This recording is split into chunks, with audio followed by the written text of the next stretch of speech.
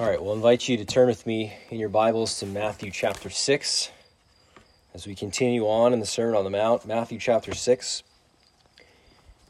We're in verses 16 to 18 this morning. So we're going to read those verses together. Excuse me. So Matthew chapter 6, beginning in verse 16, our Lord said, "And when you fast, do not look gloomy like the hypocrites, for they disfigure their faces, that their fasting may be seen by others. Truly I say to you, they have received their reward. But when you fast, anoint your head and wash your face, that your fasting may not be seen by others, but by your Father who is in secret. And your Father who sees in secret will reward you." So if you remember back into verse 1 of chapter 6, there Jesus gave us the main principle that is then worked out and applied throughout this section that we've been looking at, through verses 1 through to here, verse 18. So in verse 1, Jesus said, "Beware of practicing your righteousness before other people in order to be seen by them, for then you will have no reward from your Father who is in heaven."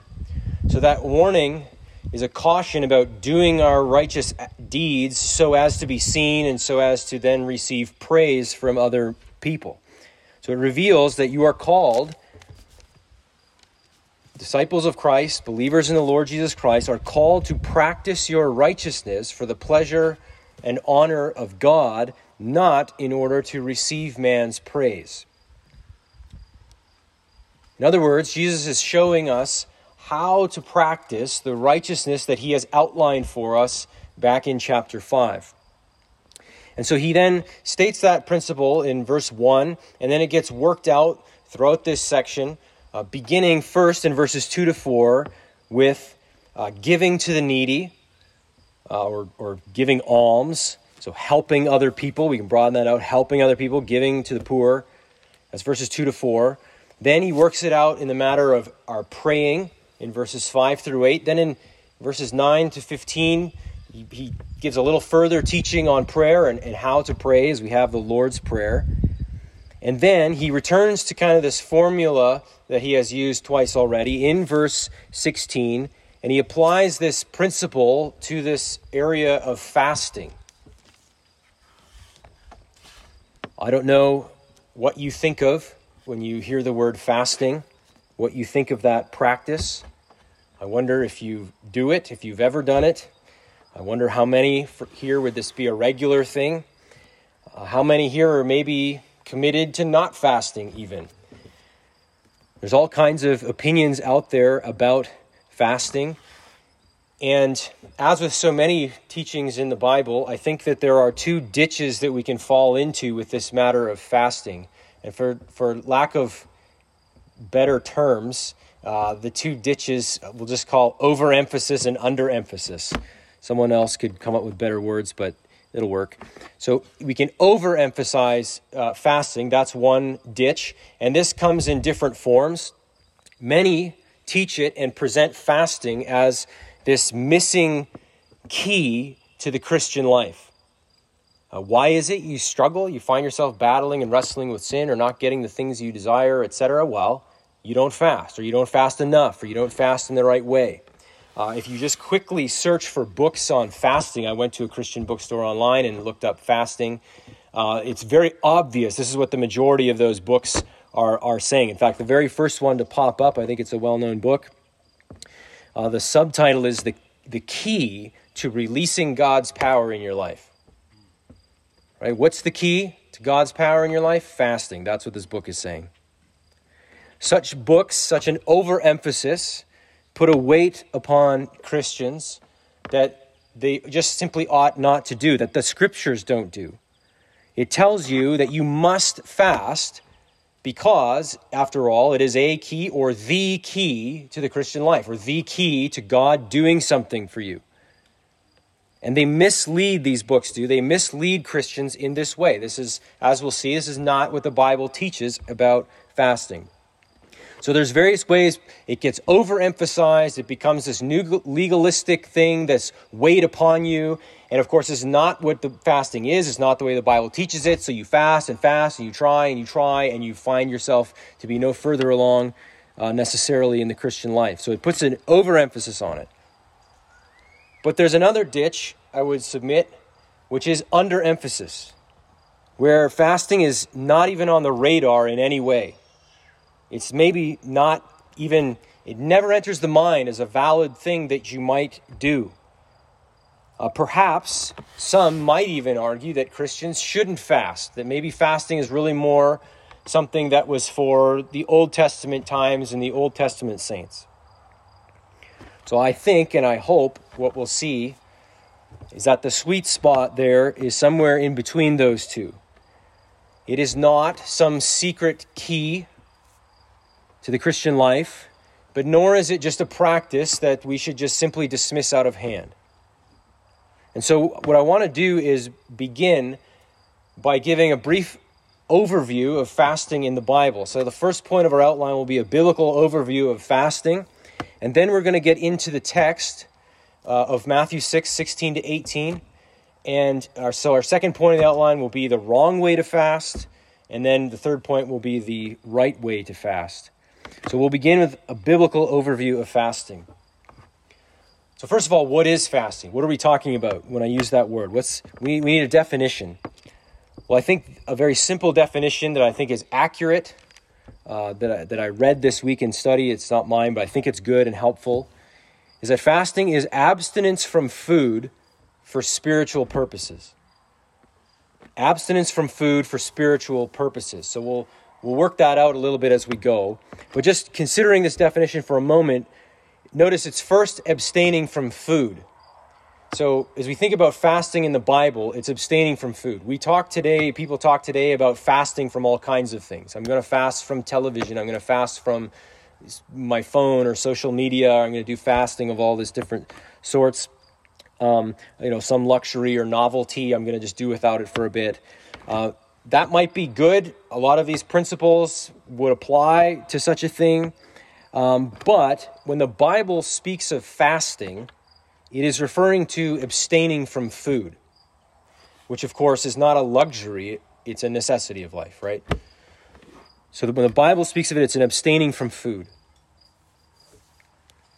Also, this definition reminds us that fasting serves a higher purpose. It is abstinence from food for spiritual purposes.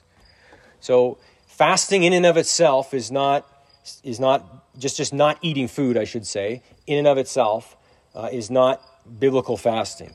There's a purpose behind it. So today, people will. I know people who do intermittent fasting, and they do this for health reasons. Again, that might have validity to it. I cannot tell you one way or the other, but that's not what biblical fasting is. Intermittent, fasting for health purposes. Fasting in the Bible is not about your diet. It's not about a dietary health plan. It's not really about your physical health at all. It's about spiritual needs. This also reminds us that fasting is not an end in itself. Again, simply not eating isn't a godly act in and of itself. The act of fasting in Scripture serves another purpose, namely a spiritual one. It is tied, and we'll see this, it is tied to humility, humbling oneself before the Lord and seeking mercy from Him. It's often tied to repentance. It's tied to seeking God's help in some situation. Mercy from Him, His kindness, His aid, grace from Him. And so fasting is abstinence from food for a spiritual purpose.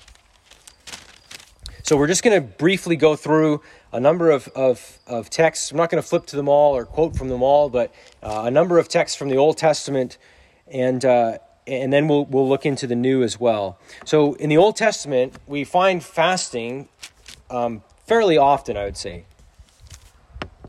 However, there's only one fast in the Old Testament that was a command from God, a command to fast regularly. There's only one regular fast that Israel was to do. And that came on the Day of Atonement. So in Leviticus 16:29, it says, "And it shall be a statute to you forever in the 7th month, on the 10th day of the month, you shall afflict yourselves." That affliction is referring to fasting. You shall not eat. "And you shall do no work, either the native or the stranger who sojourns among you, for on this day shall atonement be made for you to cleanse you. You shall be clean before the Lord from all your sins. It is a Sabbath of solemn rest to you, and you shall afflict yourselves. It is a statute forever." So that's the only fast that was a regular part of the religious life of Israel that was commanded by God. And we see that repeated in Leviticus 23 and Numbers 29, all when it's describing this Day of Atonement. So it was commanded, and it was tied to this ultimate day in the Jewish calendar when the high priest would go into the most holy place. Remember, that's once a year on this Day of Atonement. He goes to seek mercy from God, to bring the people before the Lord, before the mercy seat, that they might find mercy from God. And fasting was something the nation was to do as a part of that Day of Atonement. So that's the only regular fast we find being prescribed in the Old Testament. However, the Old Testament does have a lot of other examples of fasting on particular and specific occasions. In Judges chapter 20, verse 26, the people of Israel there wept and fasted after they were defeated in battle. And they sought the Lord on whether they should take up arms again. Do we go back to this battle tomorrow? What do we do? We've been defeated. And they weep and they fast and they seek the Lord's guidance and wisdom. In 1 Samuel chapter 7, verse 6, the prophet Samuel had confronted the people of Israel. He had confronted their idolatry. And in response to that, the people fasted. They fasted and they confessed their sins to God. It's tied there to a humbling of the people before the Lord and a confession of their idolatrous ways and a putting away of their idols. It's tied to repentance, seeking mercy from God. In 2 Samuel chapter 1, verse 12, David and the others with him, they fasted as they mourned the death of King Saul and his son Jonathan, and along with them, all the others who had fallen by the sword in Israel. So it's tied there to this sad, really horrific event. The king has died, his son as well, a number of the men of Israel, this civil war, if you will, this battle between David and Saul. Saul has been rebellious. This is a tragedy. As much as it results then in David taking the throne, it is a tragedy indeed. David mourns it, so do the others with him. And they fast as part of that. Just as a side note here, I was listening, many of you will know who Mike Abendroth is. He pastors in the States and has a podcast, and some of us have heard him preach in Saskatoon. I was listening to him this week talk about fasting, and one of the things that he just mentioned is that often when we find fasting in the scriptures, it's during a time when naturally our bodies might not really desire food in that moment anyways in the first place. A time like mourning, when we're in great mourning, we're not like typically starving. We don't really feel like hunger. Or when there's an enemy army that is surrounding us right now, right? When those times when you might feel sick to your stomach and food's kind of the furthest thing from your mind. That same thing can happen when you've been confronted with your sinfulness and you understand the weight of this before God. So often we do find fasting that coincides with maybe those natural periods where we aren't even very hungry to begin with. So that's just an aside. So carrying on then, also in 2 Samuel chapter 12, verse 21 and 22, after David had sinned with Bathsheba and she was pregnant and God said one of the consequences for this sin was the child was going to die, David fasted for his son. He fasted in hopes, he says very plainly, that God might show grace and mercy and spare the child's life.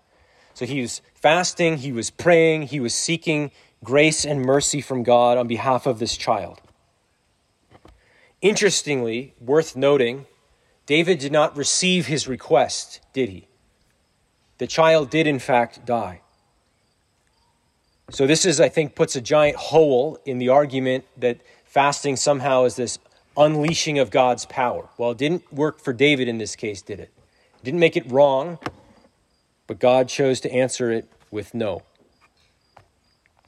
In 2 Chronicles chapter 20, this is a passage that was read for us earlier, King Jehoshaphat was afraid when a great multitude came against Judah for war.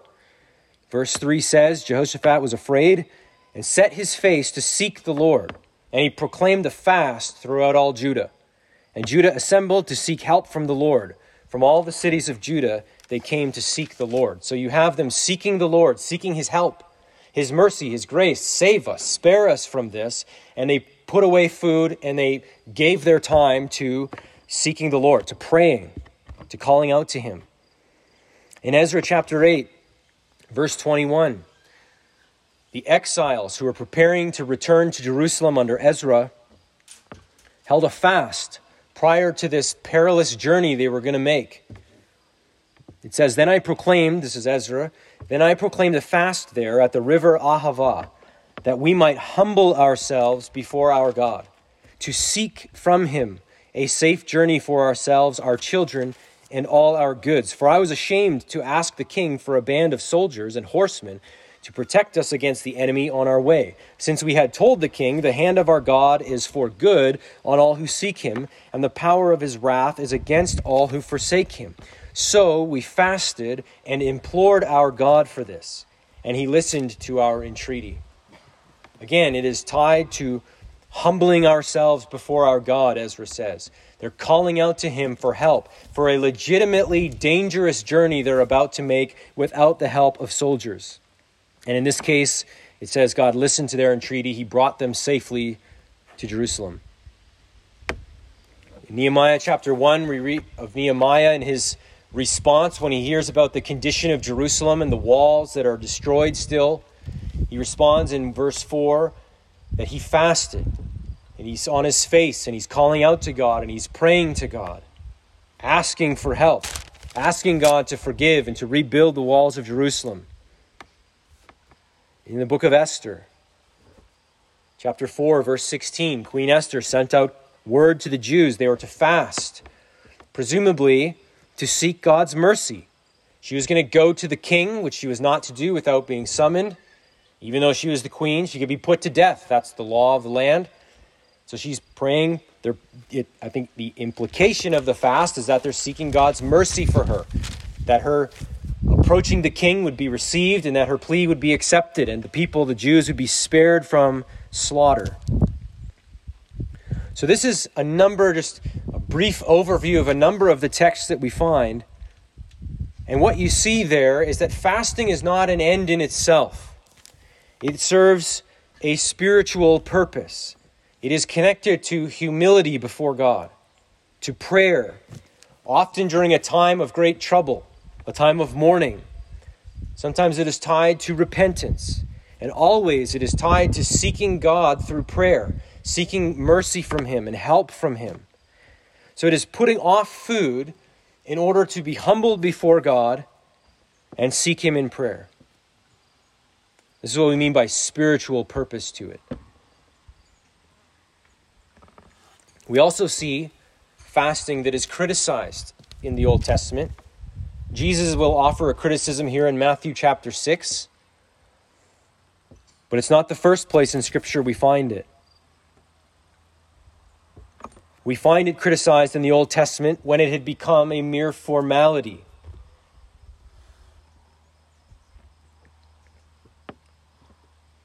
There were times when the people fasted, but it was not tied to any true humility before God. It was not tied to any true sort of desire for righteousness, for true inner righteousness. It became at times something the people would do, and they would think that if we do this, then it's the key to unleashing God's power. And if we do this act, then God will act in a certain way. And there's times they would complain, we've done this, we've fasted, and God hasn't done what we wanted. What's his deal? This is how they approach him. This is not unlike how many will approach him today. Well, I did all these things, and he didn't do the thing I wanted. What good is this? Zechariah chapter 7 and verse 3, Isaiah chapter 58, also starting in verse 3, are two places where the prophets hammer on these people for this approach to fasting. God's not interested in this kind of fasting. If you're going to bypass true humility before God and any sort of true righteousness and just go on living for yourselves ultimately, but then just give up food for a while and expect this somehow puts God into your debt and now forces his hand to do the thing you want him to do.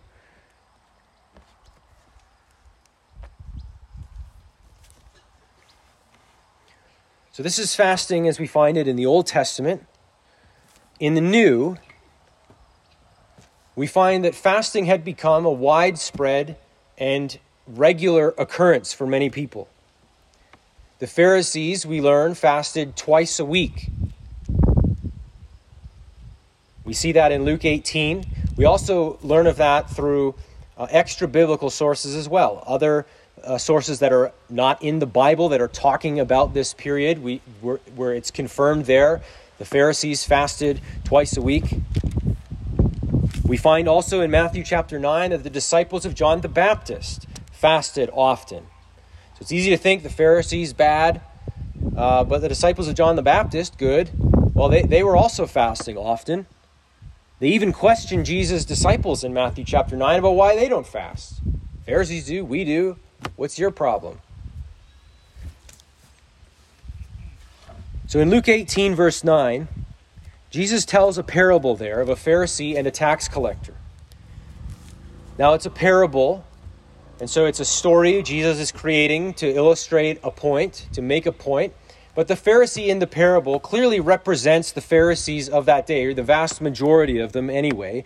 And in fact, it represents all those who, quote, as Jesus said, Luke told us, this was aimed at all those who trusted in themselves that they were righteous and treated others with contempt. And so the Pharisee, you recall, in that parable, speaks and says, he prays in the temple. Again, this is very close to what we find in the Sermon on the Mount. He's praying, it's loudly, it's in public, it's where everyone can see. God, I thank you that I am not like other men, extortioners, unjust, adulterers, or even like this tax collector. Notice how he's praising God even for how subtle this is. I'm not like these men, and yet he praises God even for that. And then he says, how does he display his righteousness? I fast twice a week, is the first thing he says. I'm not like these men, nor this tax collector. I fast twice a week.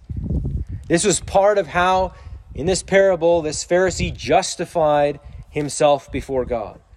It was his self-righteousness. This is how the Pharisees acted. They did these external things. This is my righteousness. They broadcasted for the world to see.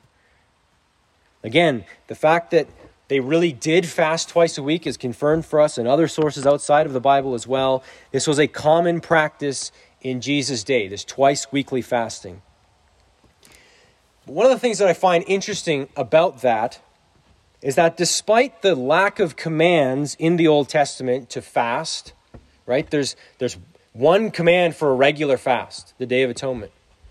And now we find there's this regular fast twice a week. You'd think it would be easy to say it's corrupted. Look how the Pharisees are doing this. It's self-righteousness. Do away with the whole thing. Have nothing to do with it. But this isn't what we find. Jesus never, in fact, condemns fasting at any point. Just the particular practice of fasting. So in Matthew 9, verses 14 to 17, John's disciples, as I mentioned, ask Jesus' disciples why they're not fasting. And Jesus responds that it is not the appropriate time for fasting because he, the bridegroom, is present with them. So he illustrates it. When you're at a wedding and the bridegroom's there, that's not a time for fasting. That's a time for celebration, for feasting. And he's likening that to his presence with them. The Messiah is here. The bridegroom is here. This is a time for celebration, not fasting. And then he adds, in verse 15, the days will come when the bridegroom is taken away from them, and then they will fast. So what we find in these verses is that obviously twice weekly fasting was not necessary because Jesus and his disciples did not take part in that, if it was a necessary thing to do to be righteous, our Lord would surely have done it. So clearly that was not necessary to do. But also, this does seem to imply that there would be a time when his disciples would in fact fast, when he, the bridegroom, was gone from them, which would be speaking of the time that he would ascend to the Father. Similarly, our passage today in Matthew 6, it is addressed to disciples of the Lord, to his people, kingdom citizens, and it assumes that there would indeed be fasting. Verse 17, but when you fast, he says.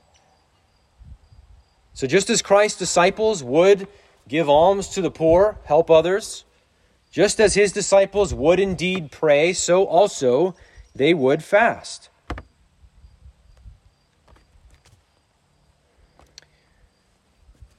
As we think of examples in the New Testament where we do find fasting, Jesus himself obviously fasted for 40 days in the wilderness. It's worth noting that that was a unique thing that Jesus did, a unique season, a unique moment and event in history. It was at the outset, just before Jesus began his public earthly ministry. He goes into the wilderness as the true Israel, where Israel wandered and failed over their course of 4 years in the wilderness. Jesus is the faithful son, the true Israel. He succeeds, he's tempted, yes, but he comes through that temptation. He is declared to be the true Son of God in that and in his baptism, and now he begins his earthly ministry. So I don't think that's something that is designed there to be a model for us to follow, that we have to do that if we're going to fast, or that's what we need to do, work ourselves up to 40 days. Nevertheless, clearly, Jesus fasted. We also see some of the early Christians fasting on a couple of particular occasions in the book of Acts. In Acts chapter 13, we find the church in Antioch was fasting and worshiping when the Holy Spirit told them, however he did this, through the mouth of a prophet in all likelihood, told them to set aside Saul or Paul and Barnabas for a missionary endeavor. And so they fast and they pray and they set these men off on their journey. They appoint them to this journey. Then in chapter 14, you jump ahead, we see that fasting accompanied, in verse 23, fasting accompanied the choosing of elders in various towns on that missionary journey. So if I were to summarize what we find about fasting in the New Testament, we do not find fasting to be outlawed. It's not condemned by Christ or any of the apostles. We see Jesus fast. We find at least 2 other occasions in Acts where Christians came together and fasted. And we find it is indicated by Jesus that his disciples would indeed fast. But I want to also draw attention to 3 things we do not find about fasting in the New Testament either. We do not find any commands to fast. We are not told how often one should fast, nor is fasting presented as some secret ingredient to the Christian life. There's noticeably little about fasting in the New Testament and nothing in any of the epistles. That's odd if it is the key to unleashing the power of God in your life, don't you think? So I would say then that the correct view is to see fasting as a legitimate and appropriate practice for Christians to engage in on particular occasions, though we must avoid binding consciences by creating unbiblical laws about fasting. Things like you must do it this often, in this way, etc.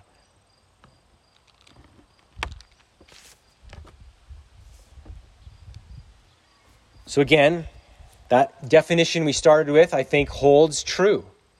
and remains good and valid, that abstaining from food for spiritual purposes, to seek God, to pray to him, to seek him in his word, is an appropriate act for Christians that you and I ought to put in our tool belt, so to speak, as we consider the Christian life. I do not think it is something that we engage in expecting to find some mystical answer to our problem. If I just do this, then surely God's voice will speak, or I'll see something written somewhere and get my sign that I'm looking for. That's not how we should engage in it. I don't think we should go into it with that understanding. I also think it is worth cautioning, if you have a major life decision to make, going many days without food, and then making that decision may not even be the wisest course of action. However, taking some time to avoid food and then to commit that time to prayer and to seeking God by reading his word and praying for wisdom, for help, whatever it is, this is a legitimate thing for believers to do. It's a good thing for believers to do.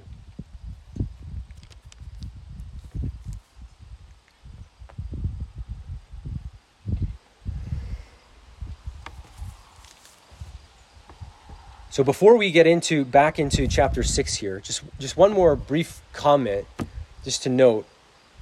What is said here in Matthew chapter 6 about fasting also applies to other acts of self-denial. But if we think of fasting, we're denying ourselves food for another purpose, to pray, to seek God.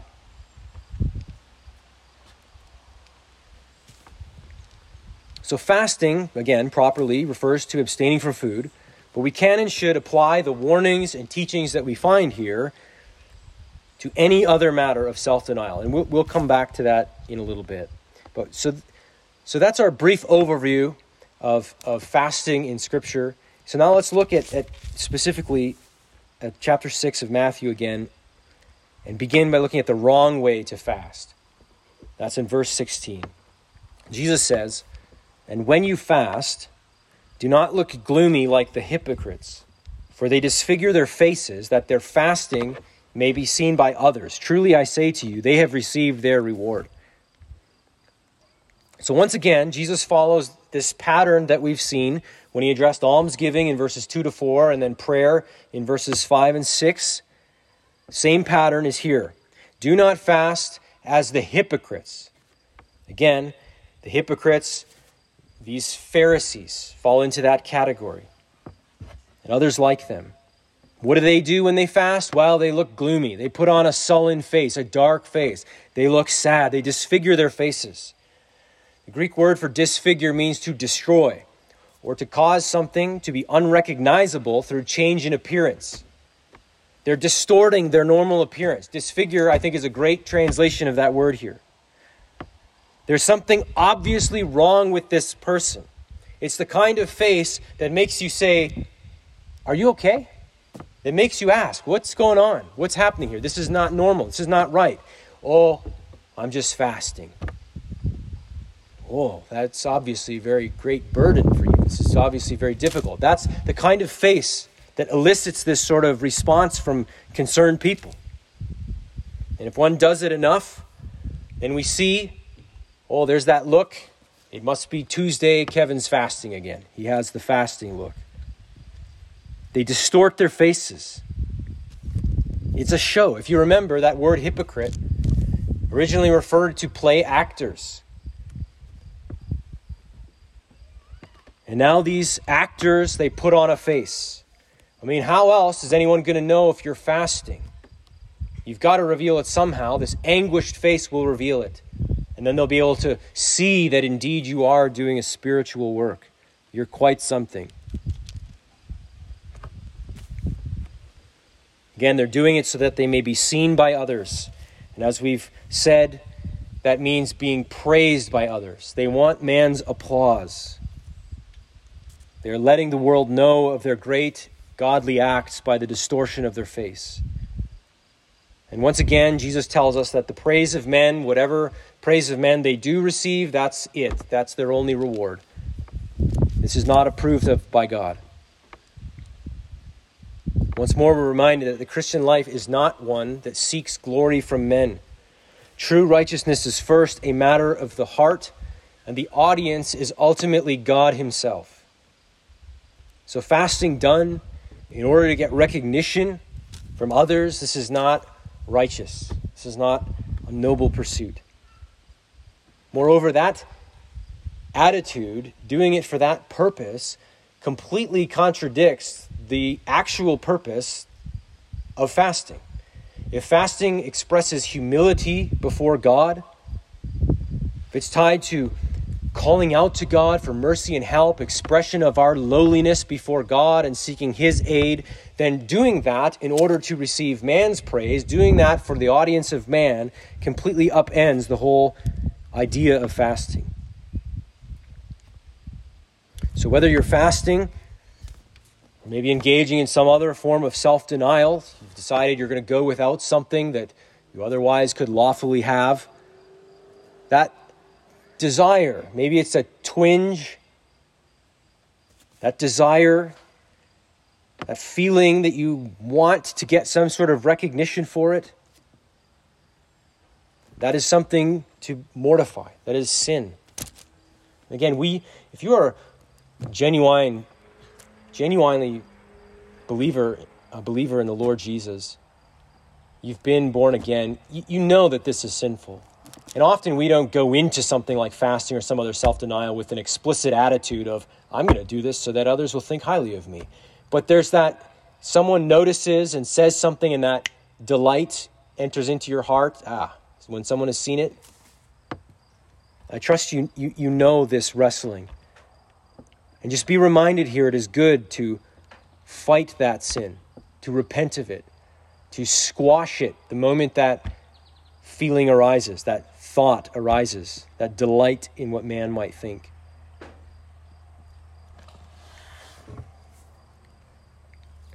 So Jesus contrasts this wrong way, this distorting your face, trying to be seen by men, with the right way to fast. This is verse 17 and 18.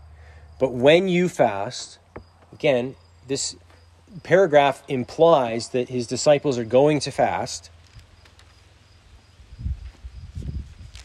Anoint your head and wash your face, that your fasting may not be seen by others, but by your Father who is in secret. And your Father who sees in secret will reward you. So it says to anoint your head. This is talking about anointing your head with an oil, with a perfume. Many point out here that what Jesus is saying to do here when he says anoint your head, wash your face, he's saying go through your normal routine of hygiene. Putting on perfume, he's not saying get all dolled up and make a show now of how happy you are and smell. That would just be the same error, but a just different way of doing it. Oh, look, Kevin looks great today and smells of cologne. It's fast day for Kevin. Everybody's aware it's fast day now because he's dressed up nicer. That's not what he's saying. He's saying look normal. He's just saying carry on as if nothing's happening, as if you're just eating normally. Don't make a scene. Don't draw attention to it. Again, the idea is that you do this before your Father who is in secret. For whom are you seeking to perform your righteousness for? Who are you living for? It's not the praise of man. We do it in obedience to our God, who has been gracious to us in Christ. And so fasting is about seeking God. It's primarily something that is between you and him. God is once more called here your Father who is in secret. So again, he is the Father who art in heaven, but he is also the God who is there with you in private when there's nobody else around. When no one else is there to observe the good thing you do. He is in the secret place. And it says here he rewards actions done there for his pleasure and for his notice. That is an amazing thing. Again, that the God of the universe who spoke all of this into being is also there with us when no one else is around, and that God would be gracious and kind enough to reward something like fasting, done in this way.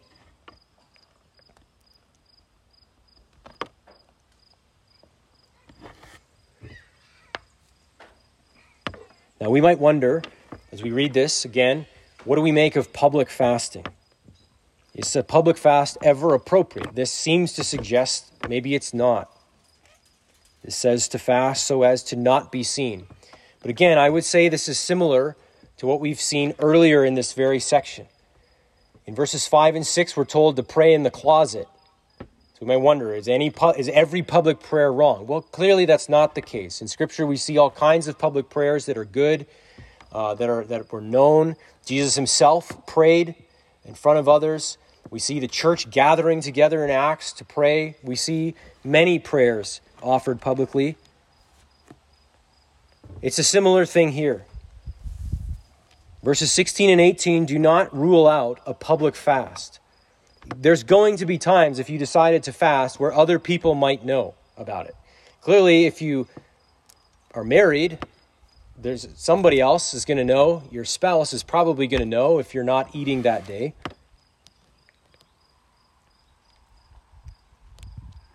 We also find in the New Testament and in the Old Testament that fasting was often very much a group thing that people did together.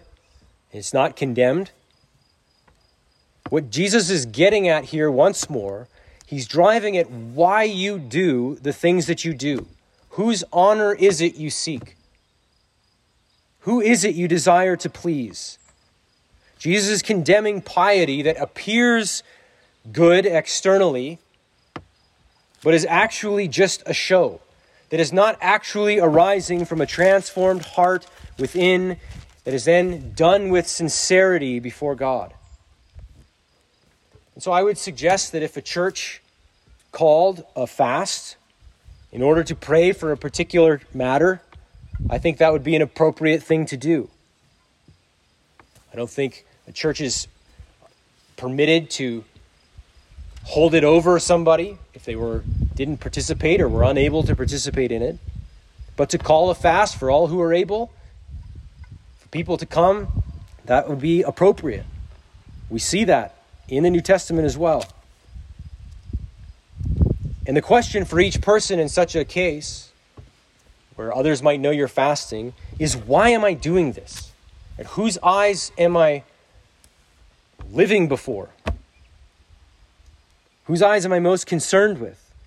If you think about some of those Old Testament examples of fasting, in Ezra's day, as the people are about to head out on a perilous journey, that I'm pretty sure we have no idea, we can't really comprehend such a journey on foot all the way down to Jerusalem. And just how exposed they were to danger with young ones and so on. They're not gathering to fast because, man, I really hope that those people see how good of a person I am. Right? They're facing a very real peril they're aware of. And so they just gather and they pray. It's the right thing to do. It's a good thing to do. And as they do that, they're fasting. They're just going to abstain from food and pray to the Lord. Same with Jehoshaphat's day we read earlier. The armies are encircling them. I think at that point, trying to please the person beside you, that we toss that out the window because I'm going to die if the Lord doesn't intervene. It forces the matter.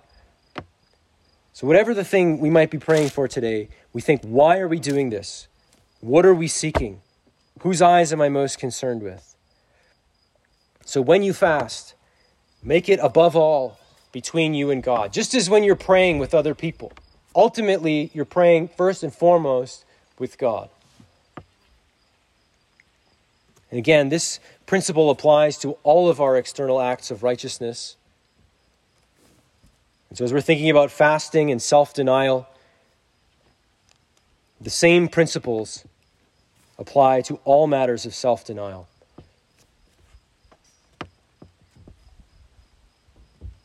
Self-denial, whether we're talking about food in the case of fasting or some other of life's good things or luxuries.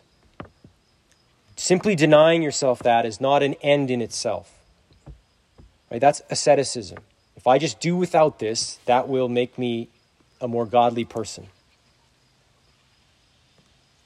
If we would have some act of self-denial to have spiritual significance, we must do it for legitimate spiritual ends, reasons, purpose. For example, one might decide to give up television, just not going to watch TV. That in and of itself does not make one godly.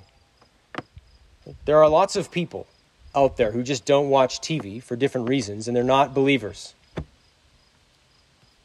There's various reasons one might come to such a conclusion. That's not righteousness in and of itself. But if you come to this matter with concern about honoring God, then you could give up TV for very good and godly reasons.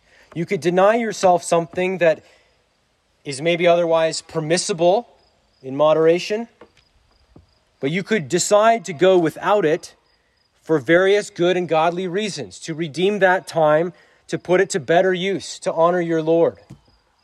That would be a good reason. You might do it to help with your battle with worldliness. Maybe it leads you towards worldly thinking and worldly desires. Help you in your battle against lustful temptation, perhaps. Those would be great reasons to seek to do without it. But again, just simply throwing out the TV doesn't suddenly mean you have mastered whatever sin it is you're battling with. In and of itself, it's nothing. But as you pray, as you read God's word, as you seek to put that sin to death, such an act of denial could indeed be a great aid for you. And so if and when you do these sorts of things, you don't have to announce it to the world. That's what Jesus is saying here. Don't announce it to the world. Others might find out. That's fine. It's not saying that now negates it all. But we don't broadcast that, well, we are the ones who don't have a TV. Because we are godly. We don't do these types of things for the applause of men. Christianity is not asceticism. Godliness is not simply found in the act of denying oneself. Otherwise, the Pharisees were good to go, were they not? Twice a week, they denied themselves food. Where we deny ourselves, it is for a greater purpose. We belong to our Lord Jesus, and we are called to seek his honor, to seek after God's righteousness and his kingdom.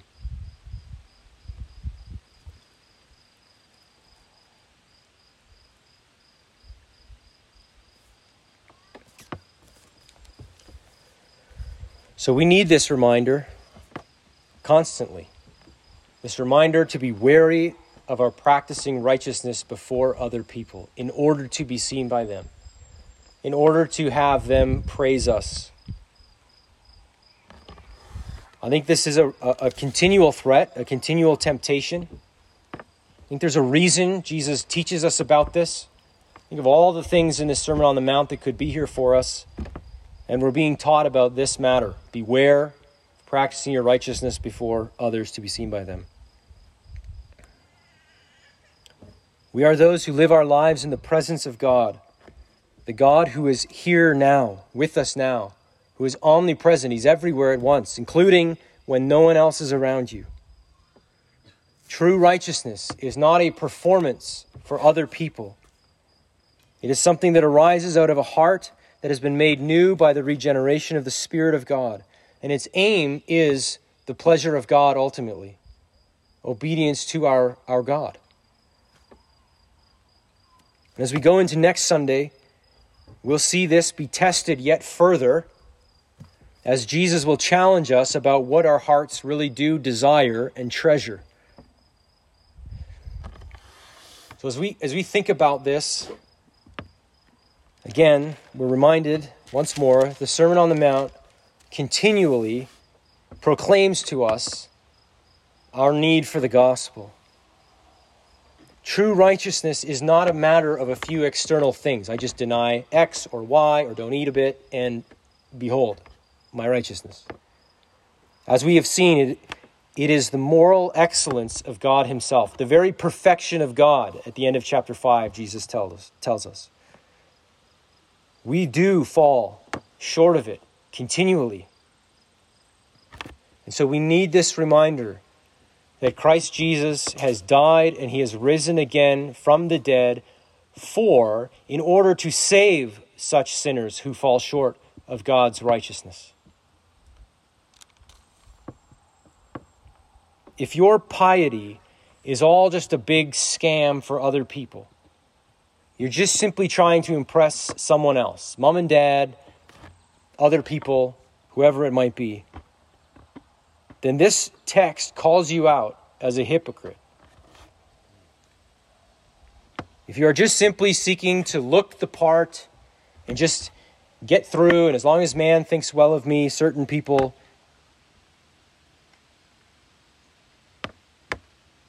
and this calls you to repent of that, to acknowledge that for the sin it is, and to place your faith in the Lord Jesus Christ, who again died and rose again for such sinners, to save hypocrites, religious hypocrites or other. And for all who are trusting in Christ Jesus, who recognize this need for his grace and mercy, for his righteousness to be credited to our account, to have that be the basis, the grounds of our justification before God.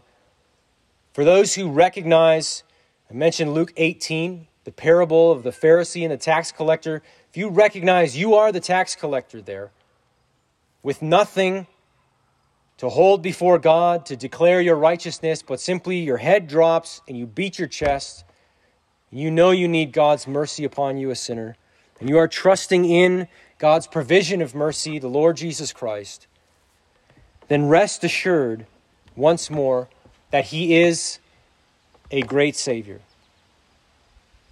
and that he is able to save for the uttermost.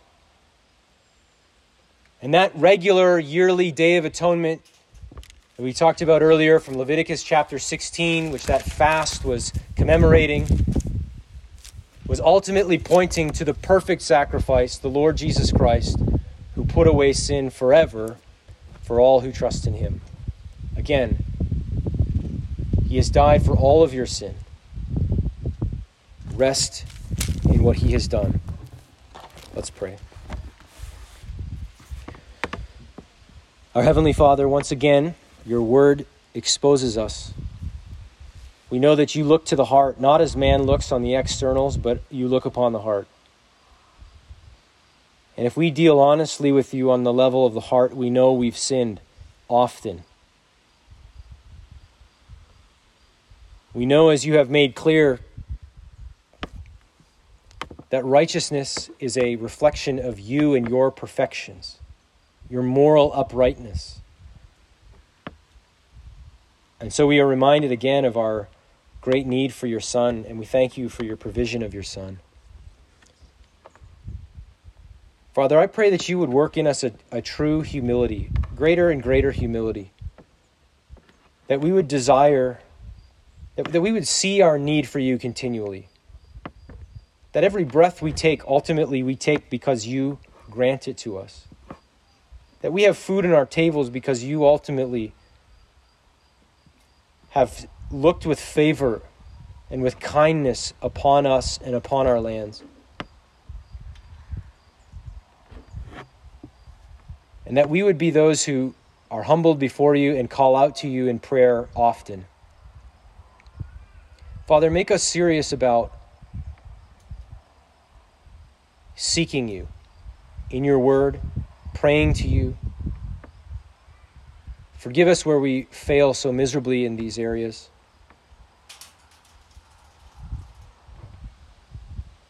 Father, I pray that we would joyfully deny ourselves certain things upon this earth for seasons or for long periods of time in order to perhaps use that time or take those resources and use them towards ultimate ends related to your kingdom Father, I pray that as we consider these things, that you would give us a desire for fasting, for denying ourselves, for reminding ourselves of how we live upon every word that comes from your mouth, ultimately. Father, that we would joyfully give up earthly pleasures and comforts if it meant gaining some spiritual good. And I pray that our greatest desire would be to live our lives in your presence before you, that you might be honored. Keep us from desiring to please men, whether it's one another in this church or those outside or whoever it might be. Father, help us to be those who do what we do out of obedience to you and out of gratitude for your grace to us. Father, if there are any here, young or old, who simply do some externals to do enough to pass a test, to get through, to please other people, that you would expose that in their hearts, that you might lead them to true repentance and faith in the Lord Jesus Christ. Father, bless us as we continue through this day. We thank you for giving us this day and this time to gather and to focus upon you. We praise you together in Jesus' name. Amen.